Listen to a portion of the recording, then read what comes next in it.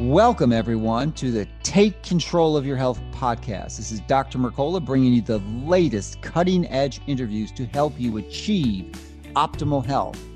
You can receive more information by subscribing to my free daily newsletter at Mercola.com. Thank you so much for listening. So let's get started with this week's latest program to help you and your family take control of your health. Welcome, everyone. Dr. Mercola helping you take control of your health. And today we are going to be having an interview with Ronnie Cummins for our Regenerative Agriculture Week. Ronnie runs, of course, the Organic Consumers Association, and that is one of the nonprofits that we've been supporting regularly by donating a significant portion of our revenues to help support the mission, because it's not just enough or sufficient to give you the information. We have to sort of pave the way and make it easier to do these things. And Organic Consumers Organization is one of the groups that we work with to facilitate that process. So welcome and thank you for joining us, Ronnie. Good to be with you today. All right. So what are the updates since the last time we had this discussion, and what's new? You're actually in Mexico, which is a lot warmer than your normal rains in Minnesota on the year. So, yeah, OCA, Organic Consumers Association, we're a family of organizations that include Regeneration International. And in Mexico, we have a research farm for Regeneration International and a staff of about 50 people down here, mainly young agronomists and young farm workers. And then we have an activist office in Mexico City. We also have a research farm way up in northern Minnesota, but we don't do too much farming there in the middle of the winter, except in our deep winter greenhouse, which is pretty amazing, where we are growing green vegetables now, even though it's 20 below zero, but you have to have a specially designed greenhouse that, there's very few of them right at this point. There's 5 of them in Minnesota, but we have 1 of them at our OCA headquarters. Is that very energy intensive to keep the environment warm enough to support the plants? Well, it's solar powered. There's this deep winter greenhouse. It's solar powered. The glass is pretty darn expensive, but it's very efficient. And we have a backup natural gas heater in case it gets too cold at night in the greenhouse. But very rarely have we ever had to use that in the last 5 years. So there is a way to grow vegetables year round, green vegetables year round. But it's going to we have to stop prioritizing GMO soybeans and corn in the Midwest and start prioritizing food for real people if we're going to do that. Down here in Mexico, it's a totally different situation where we're in a semi-desert area near San Miguel de Allende.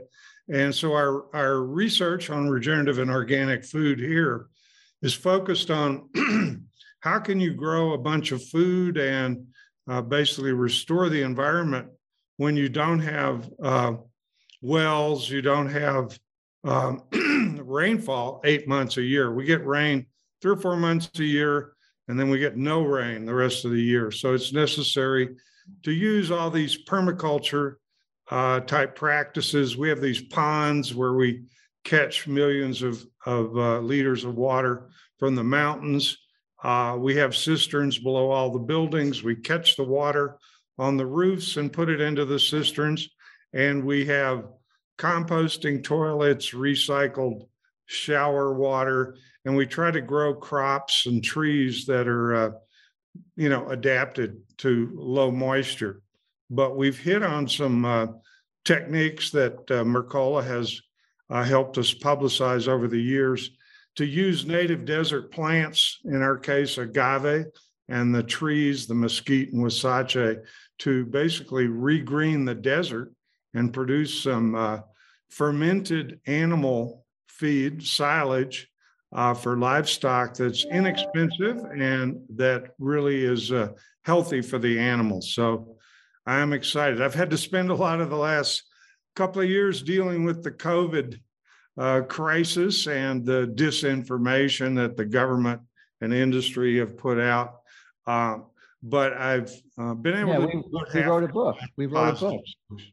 We wrote a book last year. The Truth About COVID-19, which was #1 in the country. Yeah. So I got a question for you. How many inches of rain do you get down there in Mexico where you're at?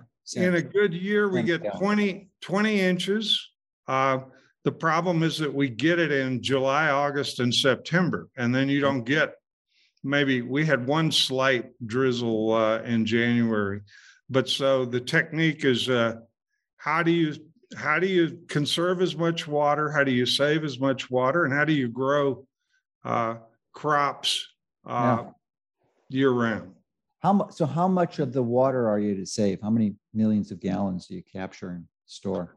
For this farm, we've got about 75 acres. So we are able to save 12 million liters or 3 million gallons of water a year, which is, until recently was adequate for what we were doing.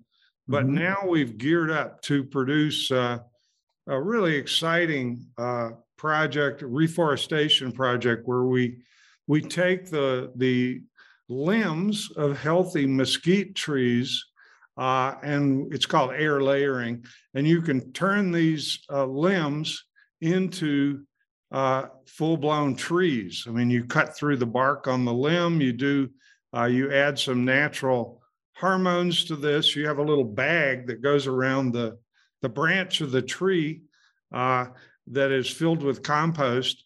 And then after 3 or 4 months on the tree, you can remove that branch and root it into, we root it either directly into the soil or into containers. And you end up with like our 1-year-old mesquite trees are as big as a 7-year-old mesquite tree from a seed. And so it's a method that we're really excited about. People in the southwestern U.S., Texas, and the Southwest are very familiar with mesquite because there's so many of them. Texas, I believe, has 55 million acres alone of mesquite. And so the pods, they're like bean pods on the trees, and they're highly nutritious, actually. The flour, you can bake with it for human food, and animals love the pods as an animal feed. So when you're growing these mesquite trees and they're mature, do they help retain the water in the soil over time? Yes, the mesquite trees can, their roots, because they're a desert native tree, their roots go way down. They don't look as impressive above the ground the first 10 years of their life. But what they're doing below the ground is incredible.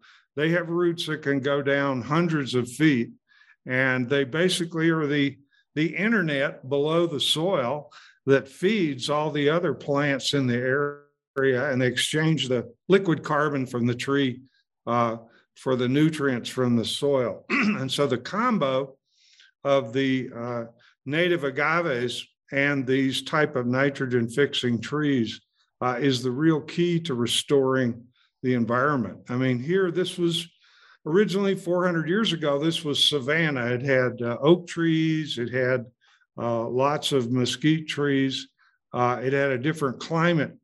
And then the timber was valuable, though. The Spaniards basically deforested much of Mexico over the years, and because for the silver mines, they needed charcoal.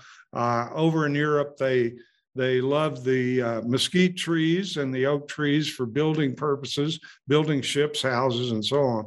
So once you deforested large swaths of Mexico, just like the southwestern U.S., it changed the climate.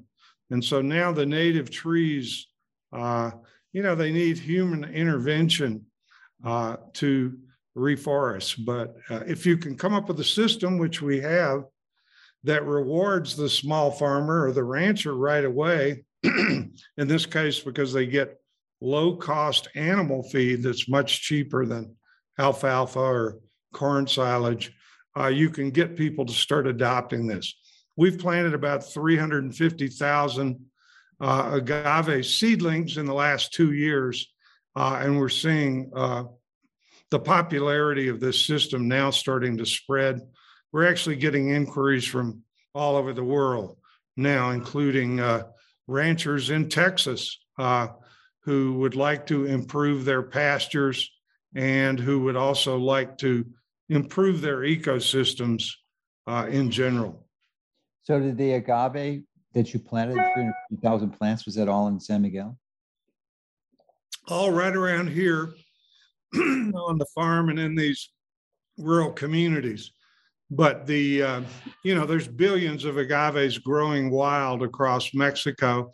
It's just that most of them aren't being taken care of and used in a regenerative fashion. For example, Americans are very familiar with the drink tequila. It's a booming alcoholic beverage. And so in one of the states of Mexico, Jalisco, which is where the city of Guadalajara is, you have 500 million blue agave plants growing for this tequila industry. The problem is that they're being grown as a monoculture. They cut down all the pre-existing vegetation. They row crop these plants, and then when you do this kind of thing, they have to use chemical fertilizer. They use Roundup. They basically are degrading the landscape rather than improving it. So the way we're doing it is it's organic and regenerative, biodynamic. It's preserving the biodiversity that's out there, but making use of the natural potential of the plants. And the big breakthrough for us was that these small farmers figured out that the leaves of the agave plant, which are huge biomass, one leaf on some of our plants can weigh 40 to 80 pounds. But these were always discarded for thousands of years. They were considered junk. But when farmers learn that you can chop these up real finely, put them in a closed container and ferment them, and then this turns this leaf into a very nutritious supplemental feed for animals.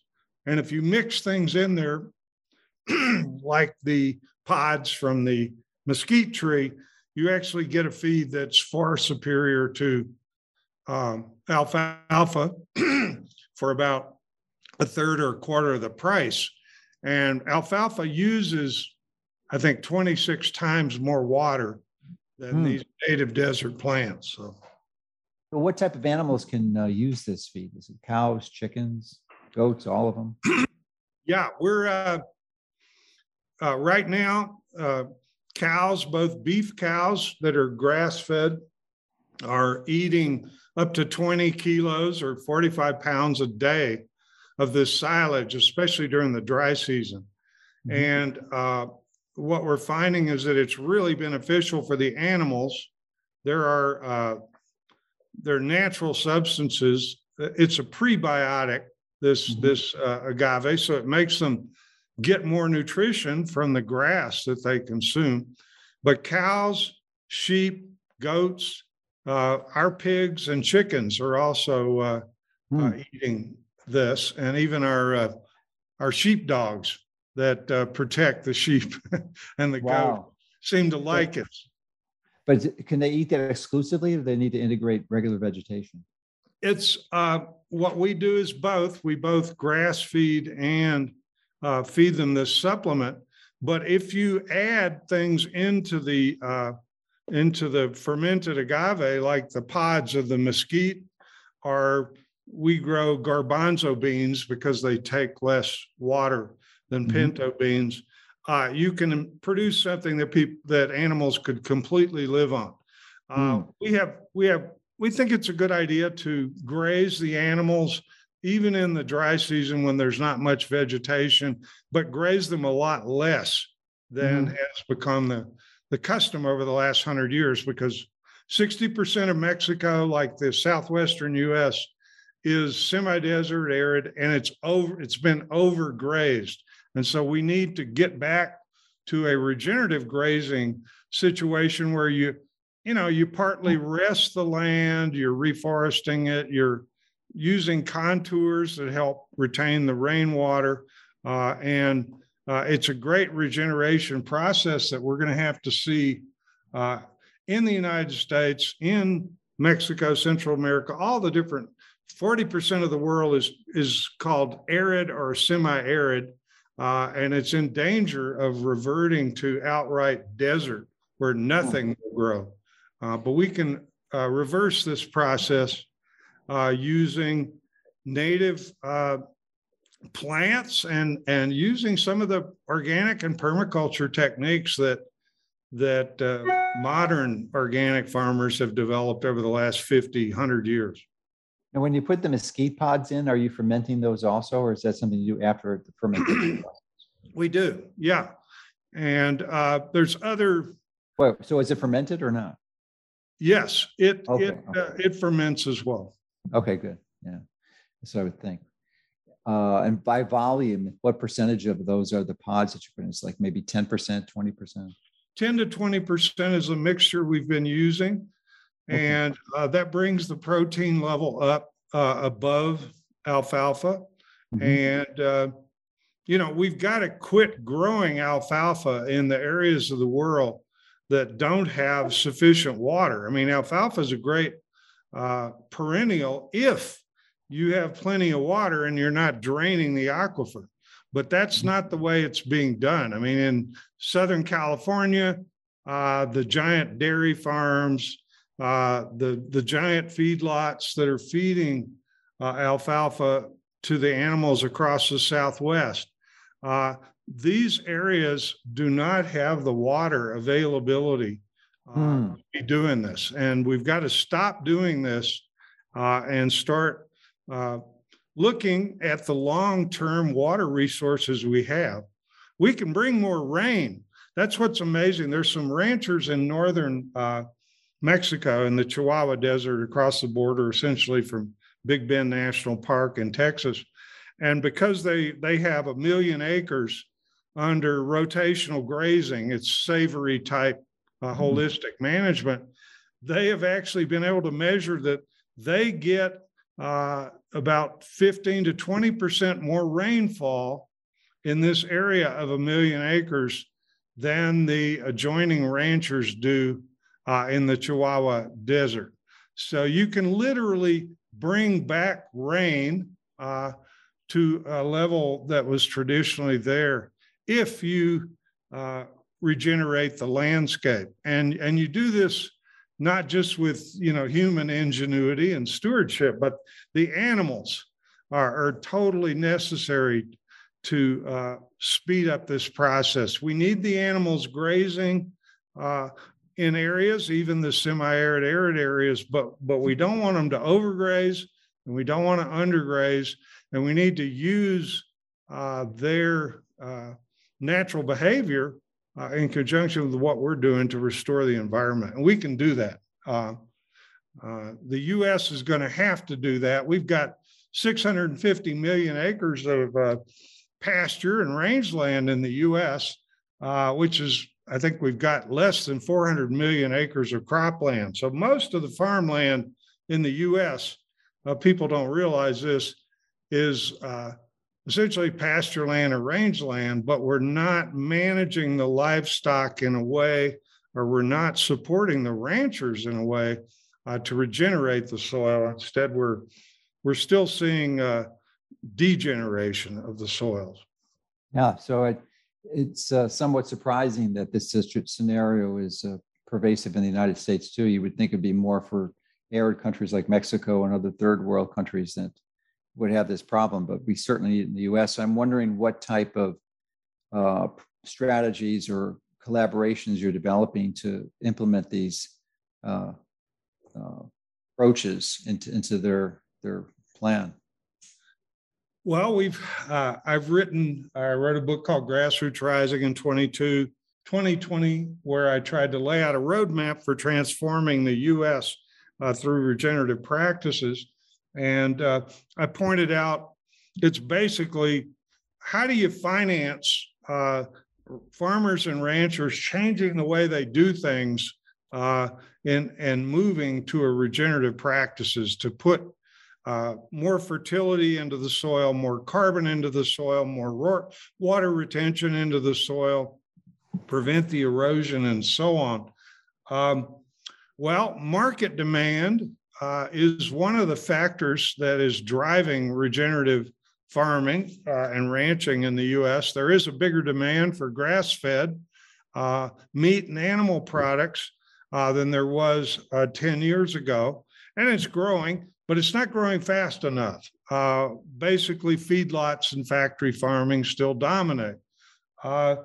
Another way to regenerate, another source of funding for this is government action, from the local to the federal level. And, we've seen a little bit of that, but basically our government, USDA, is still subsidizing degeneration, factory farms, chemical intensive agriculture, GMOs.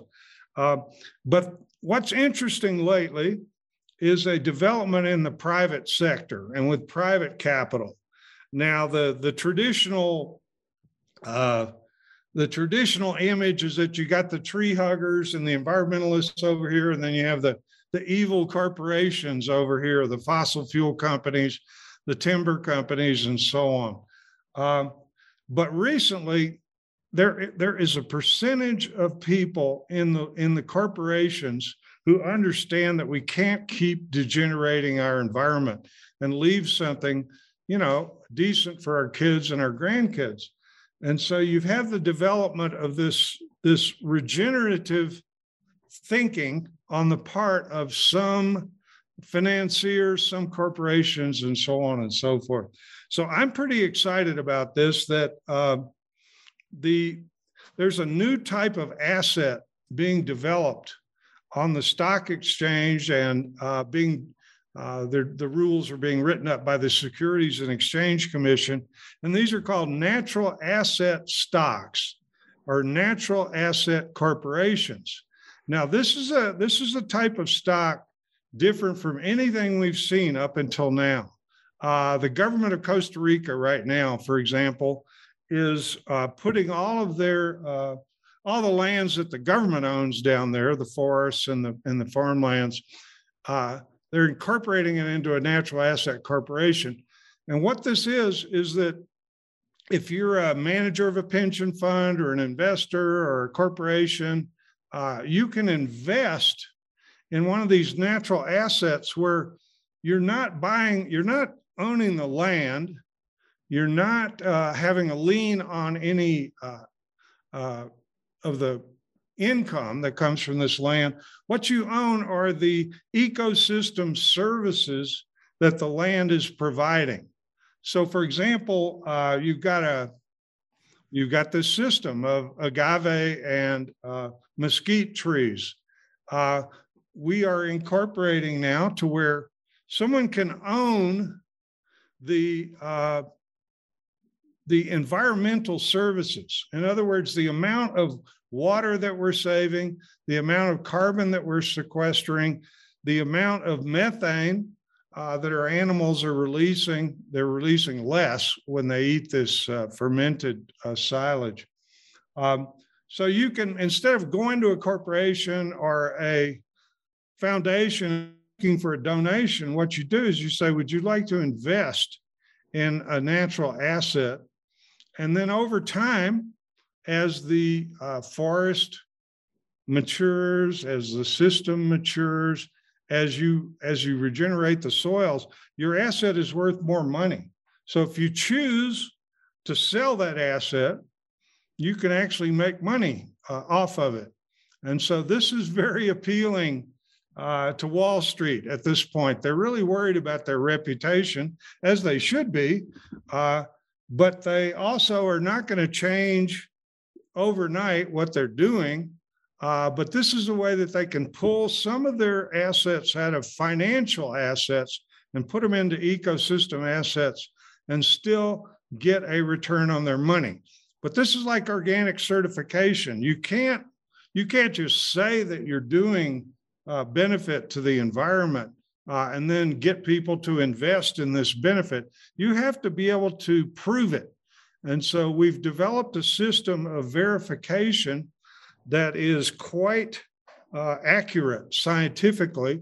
And what it involves is you measure on the ground things like the numbers of plants, the size of the plants, you do soil analysis and so on, the traditional things you would look at. But then with modern technology, it's possible to fly a drone over the same area and take photographs. And then you compare your measurements on the ground with what the drone is seeing through their multiple cameras. And then you develop an algorithm and progressions to where you can then fly the drone over another area that you haven't measured on the ground, and you get the readings on how much carbon biomass is in the environment. You get a reading on other ecosystem services. So it's we have to be, and we're using blockchain technology that will verify all these different calculations to where there's not going to be a way to very easily cheat on this. So if someone invests in a natural asset, you're going to be able to verify several years down the road at a very low cost that the asset has improved or it has, degenerated. So is OCA going to these Wall Street firms and educating them on this investment opportunity to catalyze this regeneration process? They came up with this idea partly on their own because everyone's heard this carbon credits and carbon trading, emissions trading have gotten a terrible reputation, and deservedly so, because most of them are just corporate greenwashing, and most of them don't really result in improving the environment or drawing down carbon. But it's just like, what if organic agriculture and biodynamic agriculture are really a good idea? Obviously, more nutritious food, better for the environment, better for stabilizing the climate and so on. But what if all the organic certifiers in the world were totally corrupt, right? And you couldn't believe in any claims in the marketplace because you didn't have a system of certification that was valid and that was verifiable. Well, that's the situation now with so-called carbon credits and ecosystem restoration. But there are a group of us who are determined to use the technology that's at hand to have a system of regenerative practices that are verifiable. I mean, we know if you add fertility to the soil, carbon, organic matter, and so on, that you turn the ground into something more like a sponge instead of a tabletop. We know how much water you can retain in the environment in the groundwater instead of it eroding off or flowing off.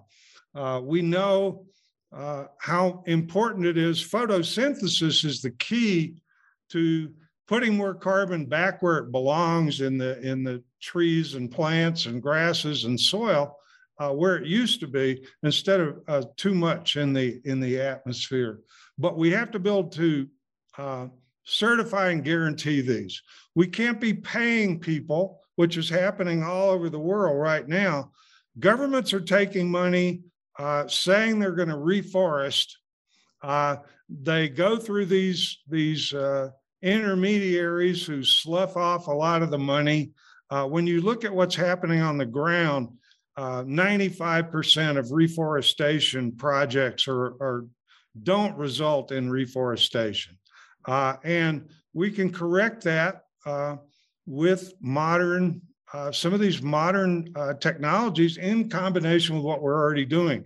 Blockchain and drones the artificial intelligence of drones, even though I don't like some of the aspects of artificial intelligence, this is one that will be really valuable. We need to be able to determine the state of the environment at a more detailed level than satellite photography can tell us right now. And with drones, we fly a drone. We've got a $10,000 drone here that is really different from most of the drones people have seen, but it has 3 different cameras in it.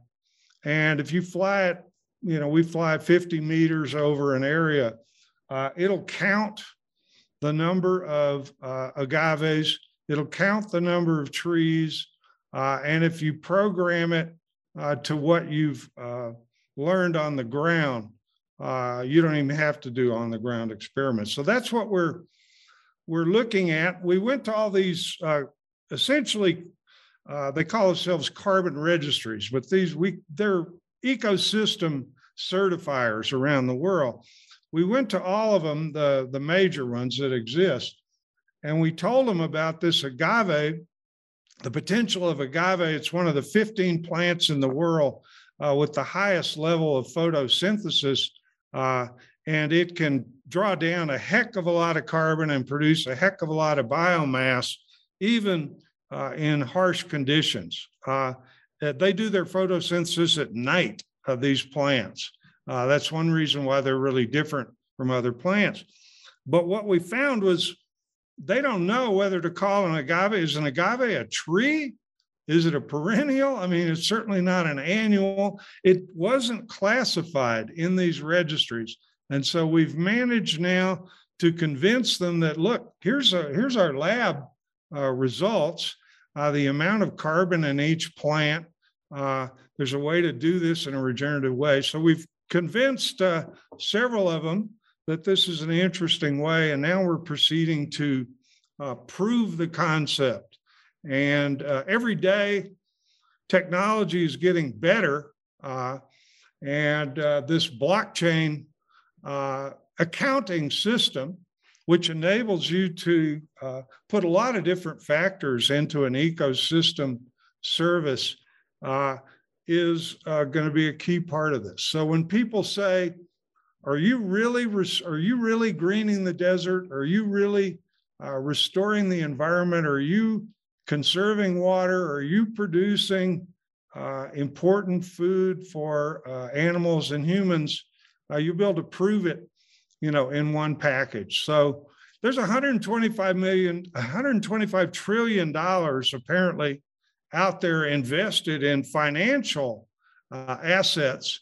Most of this is degenerating the planet, but there's $125 trillion worth of natural assets that are not valued right now. So what we believe is that approximately 1% of the financiers and the corporate money managers and pension managers right now are quite concerned about the environment the same way we are, and are ready to start moving a portion of their assets. We only need to move 1% in the next decade to get the ball rolling, because the benefits of regenerative food and farming are far beyond even just the ecosystem benefits.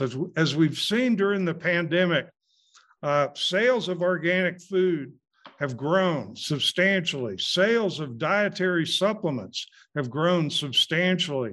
A lot of people have learned how to, the joys of cooking at home again, instead of going out to restaurants. And so we've got a potential market demand. We just need to get the ball rolling. And believe it or not, corporate managers and financial managers are going to help us do this as we move forward. And these natural asset corporations, which they're not registered yet on Wall Street, but they will be soon. And investors will have the opportunity to move part of their assets away from financial, just strictly financial assets, into natural assets. So the first country in the world that's announced they're going to do this on a major scale is Costa Rica.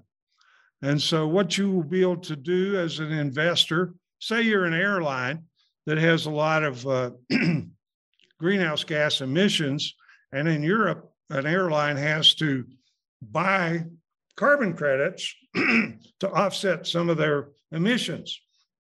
Well, instead of some bogus reforestation program that doesn't really reforest, some of these airlines are going to invest in Costa Rica in reforestation and regenerative agriculture projects that are verified and certified. So that's the way it will roll out. And if government can't get itself together, I mean, we work with local government and a little bit with the state governments here in Mexico, but we haven't gotten any action in the federal government. But if governments won't change from subsidizing degeneration to regeneration quickly enough, well, we need the private sector. And there's plenty of money out there to regenerate the earth.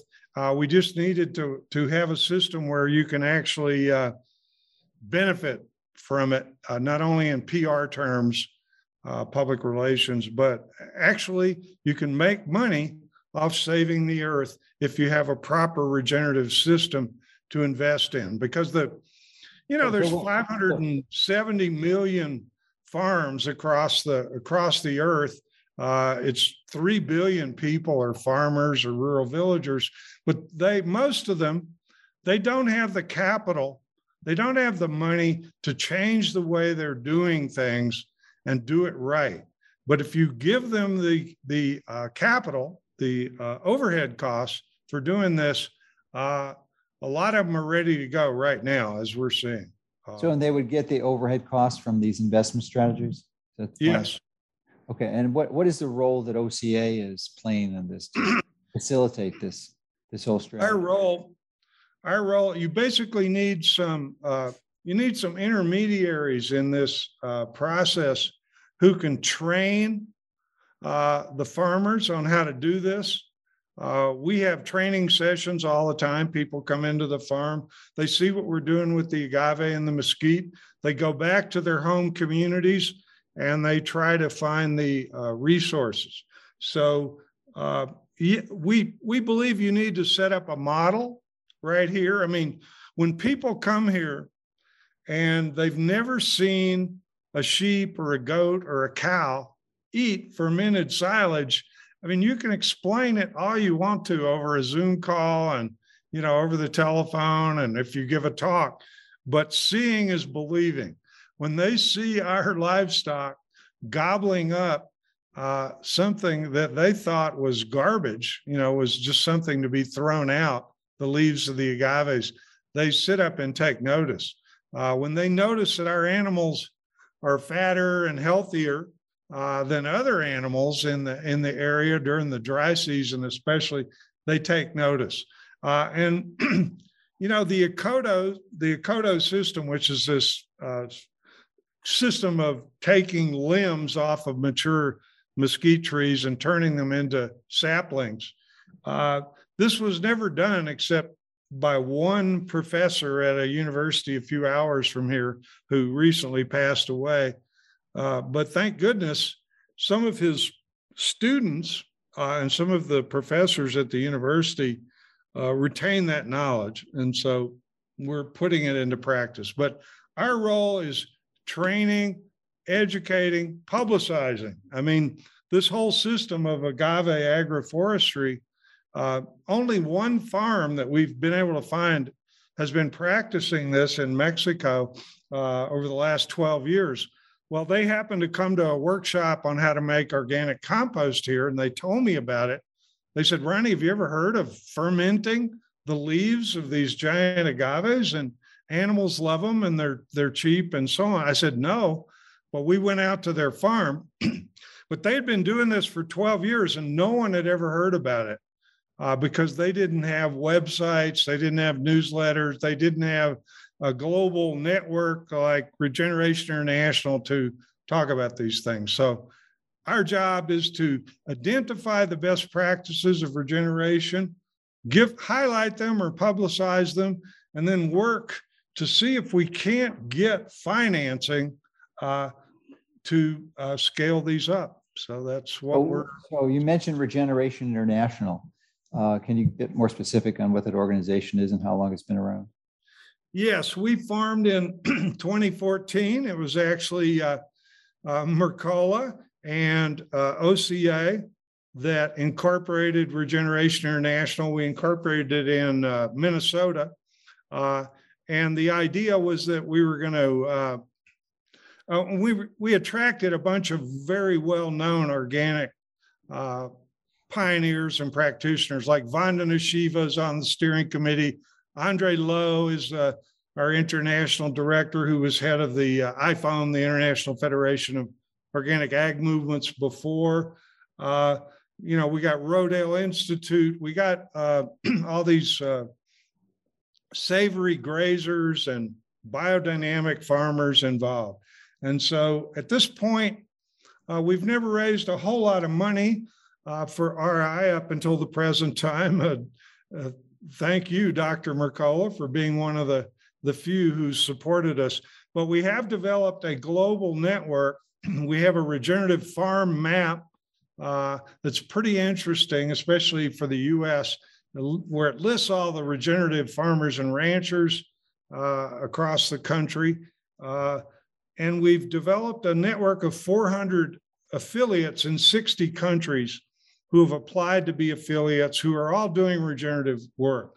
So what we realize now, in 2014, when we first set up at the Climate March in New York City, what we said is, look, we got to change the global discussion on regenerative agriculture and climate.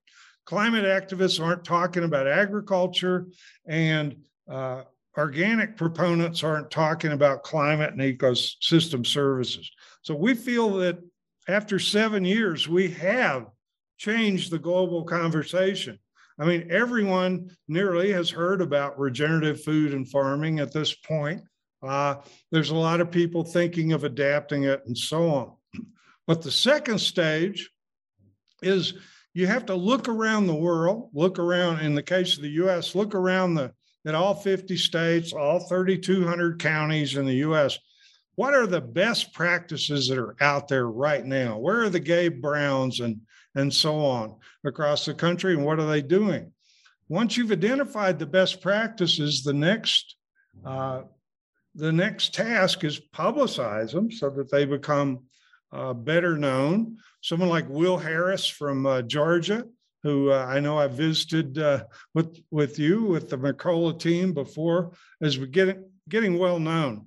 But the bottom line, it finally comes down to is like, can we scale up these practices and make them the norm eventually instead of just the alternative? And if we're going to scale them up, the 800-pound gorilla in the room is money. Farmers don't have the money for the most part to make the changes that will be appreciated in the marketplace. But that's what we're working on. And as we started recruiting into Regeneration International, some allies who had experience in the banking sector, people who had, they made their money on Wall Street, or they made their money in transnational corporations. But you reach a point, they told me, where once you have enough money, you start thinking about some other things. And there are, believe it or not, there's a lot of bankers and pension fund managers. There's a lot of corporate executives right now who are trying to figure out, how can we work together? Environmentalists, farmers, ranchers, investors, public policy people. And since the government seems to be, governments across the world seem to be lagging behind at this point, still caught up in special interests, still caught up in politics as usual, business as usual. We're excited to see the financial sector starting to move. And, some people are going to some people are going to use these natural asset stocks and natural asset corporations just to greenwash themselves. There's going to be some fraud, just like there is in organic. But we also have the potential for a system that really works, that's really verifiable. We've got these new developments like blockchain that can conceivably be better than the type of organic certification we've had until now, because they can have more factors in their soil health, water usage, biodiversity, the wildlife survival, changing the climate that can be verifiable. So I'm very excited about the future here.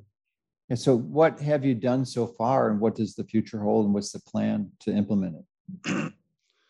Well, we have started working with some of these global certifiers of regeneration. They call themselves carbon registries. We found that they're open to what we're talking about. They're used to dealing with systems. They want much bigger systems of land to certify than a bunch of small farmers together until now. Like I said, they don't understand some of the plants in semi-arid areas of the world, but we're making headway. We found there's a carbon registry out of Houston, Texas, called B as in the letter B, carbon. And we found that these folks are very interested in correcting the mistakes of carbon offsets and carbon emissions trading. They're a nonprofit. They have members of the oil industry on their board, but they don't like the fact that carbon credits have gotten a bad name, and justifiably so, because there's not a system out there. It's just like in the organic movement. We're trying to tell people there's certain types of certification of organic, like biodynamic, that are better at this point. But we don't want to throw out the whole idea of organic simply because there's people cheating and there's governments that are allowing this cheating. What we want to do is make it better. When a product says it's organic on the label, it really should be, and some of these new techniques like blockchain are going to help us do this, where you can go, like all of us, you go to a restaurant and you see salmon on the menu, and you ask them, hey, is this farm salmon, or is this wild salmon? And it would really be nice to be able to know, before you even went in there. Yeah, that's a big challenge. I recall a few years ago, I was speaking at an event with Dr. Klinghardt. We went out to dinner afterwards with the other speakers, and on the menu was organic salmon. So I said, that's interesting. So I asked the waiter, what was this organic salmon? Ostensibly the healthiest item on the menu. And it turns out it was farm-raised Atlantic salmon. Yeah. But there is no regulatory agency or penalties for lying on a menu, which is, one of the comments you made earlier was the direction of having people cook more in their home, which I think is a very healthy process, because it's the rare restaurant that has healthy food. Yours was one of the only ones I was ever at where it was like unbelievable. Unfortunately, it's not open now because of the. Well, we moved it here. It's right down. Oh, it's there now. You did? Okay, good. Because that's actually one of my favorite restaurants ever. It was phenomenal. I mean, it wasn't fancy or anything, but the food was the highest quality.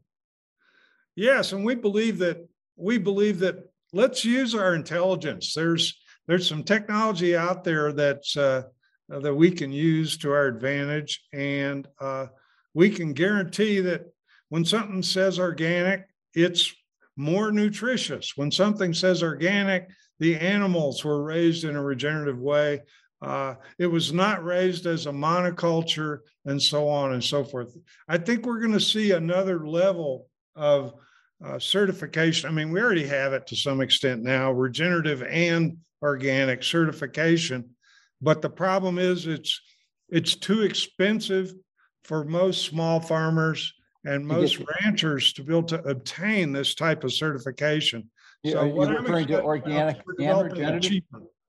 So are you referring to the regenerative certification? Yeah, there's organic or both. Both. There's a higher level, sort of like biodynamic certification. There's ROC, regenerative organic certification now. But the problem is, if you're a small farmer, to get that type of certification, you can't afford to do it. So it has to be, partly subsidized, but just simpler. I mean, if you can fly a drone over the farm, and it can tell you how much above ground biomass and carbon there is, and it can tell you the organic material in the soil, that's a heck of a lot cheaper. And you can't. Yeah, but that's not certifying if they're using chemical fertilizers or pesticides. Oh, yeah.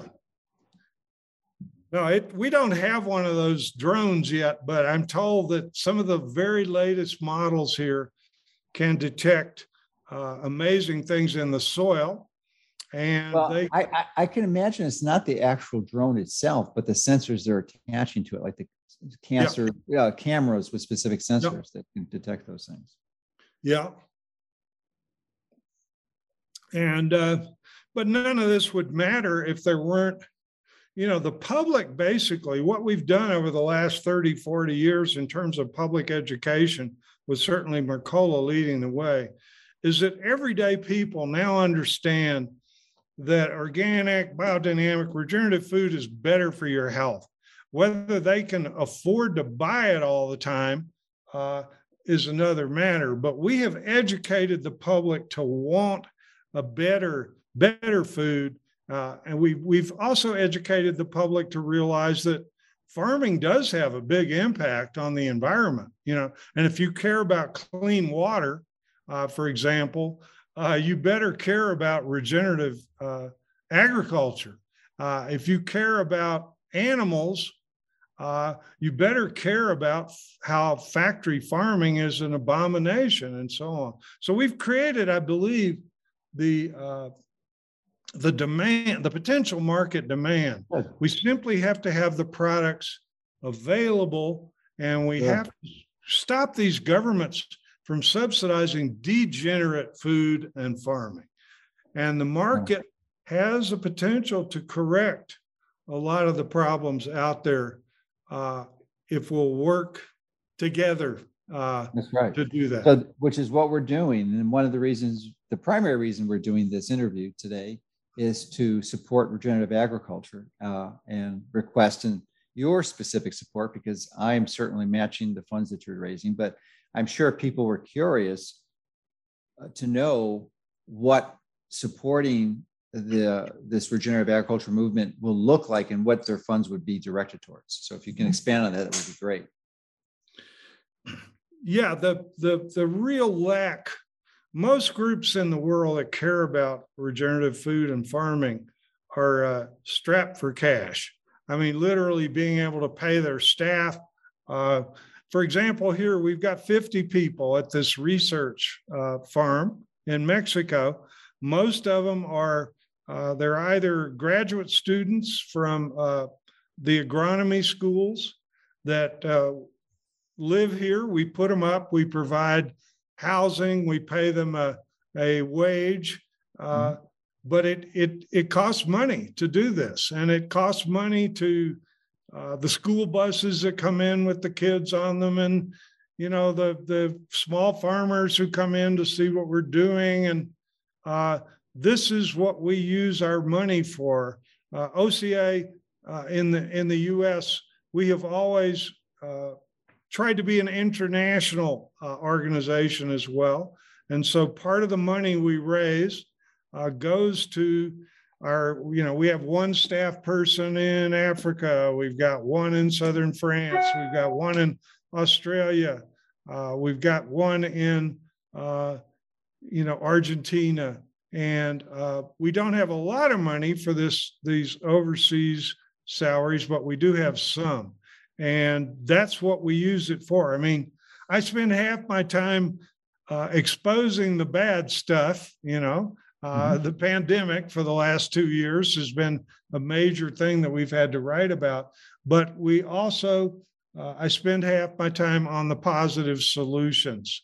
You get frustrated after 50 years in the organic movement of asking the government to please stop allowing, cheating of standards. And so lo and behold, we're getting to the point where we're going to be able to measure a lot of these things scientifically and verify them. And if USDA organic seal isn't enough, we'll have another seal that you can get behind. I mean, this day and age, you can know where each piece of meat came from, each fish, each vegetable, and so on and so forth. And that's what we're going to have to move to. Is there nothing wrong with organic, but we need organic standards that are truthful. And labeling, we have unfinished business in the U.S. because the government special interests have blocked mandatory labeling of GMOs. They're not requiring labels on nanotechnology. They're, lying about pesticide residues and so on and so forth. We have to keep fighting that battle for truthful labeling and transparency. But we also, thank goodness, we're at a point where we're going to be able to have a better method, not only of farming, but of proving that this better method is being employed. All right. Well, that's terrific. It's doing great work there, because we know if you're going to take control of your health, you have to have healthy food. It's probably the single most important element of the equation, and make the right choices and stay away from these vegetables, these seed oils. Even though they're not GMO, like even though you eat non-GMO seed oils like corn, soy, safflower, canola, it doesn't matter. They're really intrinsically bad for you. So you want to have not only high quality food, but food of the, that's raised with regenerative components. And, you're doing great work there to make sure that that process is facilitated. It's really intriguing that you're reaching out to the financial sector to take advantage and leverage that to direct some of their funds into these projects. So it's really exciting. So that's what we're seeking to get help with your support to get behind this and help make this regenerative agriculture movement more effective and pervasive and widespread, so that we can have the healthiest foods possible and mitigate some of this environmental damage. So thank you for everything you're doing, Ronnie. Well, thank you.